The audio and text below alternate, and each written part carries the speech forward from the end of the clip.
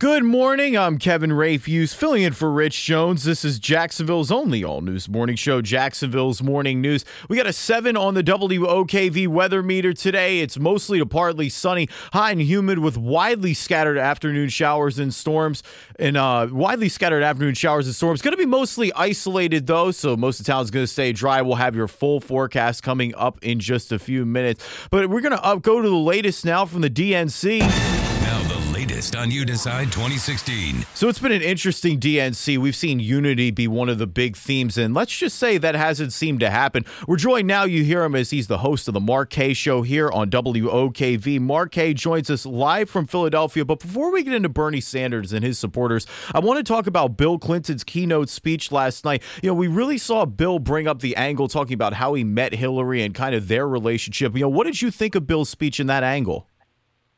Well, I'll be honest with you. I thought that, they brought him out to do what Bill Clinton really does, which is wow the crowd. And, in the beginning, it was kind of a lulling speech. I guess we're trying to do the Michelle Obama angle. It's always a crapshoot with Bill Clinton, what he's going to say and how people are going to be affected by it. But, for me, it seemed like, a rambling old man just kind of telling stories of the past, and I'm not really sure if it was politically effective or not.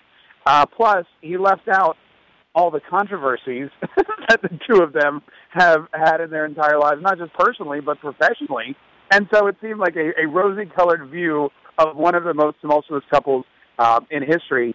Again, very, very low impact politically, didn't have a lot of campaign promises, didn't have a lot of her platform in it. It was all just, Ahmed, Hillary back then, and it's kind of a snooze fest, in my opinion. Yeah, it seems like it's going to be interesting to see what Donald Trump has to say about their interactions in the 90s. But switching gears, we mentioned in Bernie Sanders, his supporters, a few of them walking out of the speech yesterday. And despite Bernie Sanders' calls for unity after Hillary Clinton locked up that nomination, we're not really getting that. How vocal are his supporters on the ground, and how big of an issue do you think this is moving forward?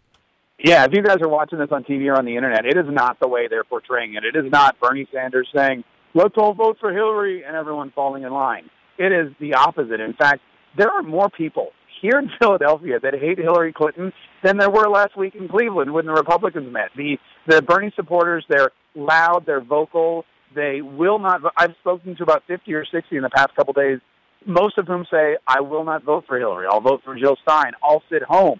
I don't care what Bernie says. It doesn't even matter that they're Bernie Sanders supporters and he's saying, vote for Hillary. Several hundred of them sat down in the media tent right after the roll call yesterday and wouldn't move. Now, they sat in the newspaper tent, which doesn't really do a lot of good because, they don't write about that stuff for 24 hours. But they were trying to make a stand, and they will continue to do so today and I'm sure tomorrow as well. It definitely going to be the big focus as we wrap up the convention in Philly. President Obama speaking tonight, Hillary Clinton speaking on Thursday. But that's Mark Kaye. You hear him on the Mark Kaye Show. And tune into him live on our Facebook live streams. Make sure you like our Facebook page, News 104.5 WOKV. He'll be bringing you the latest from Philadelphia. WOKV News Time is 8:12.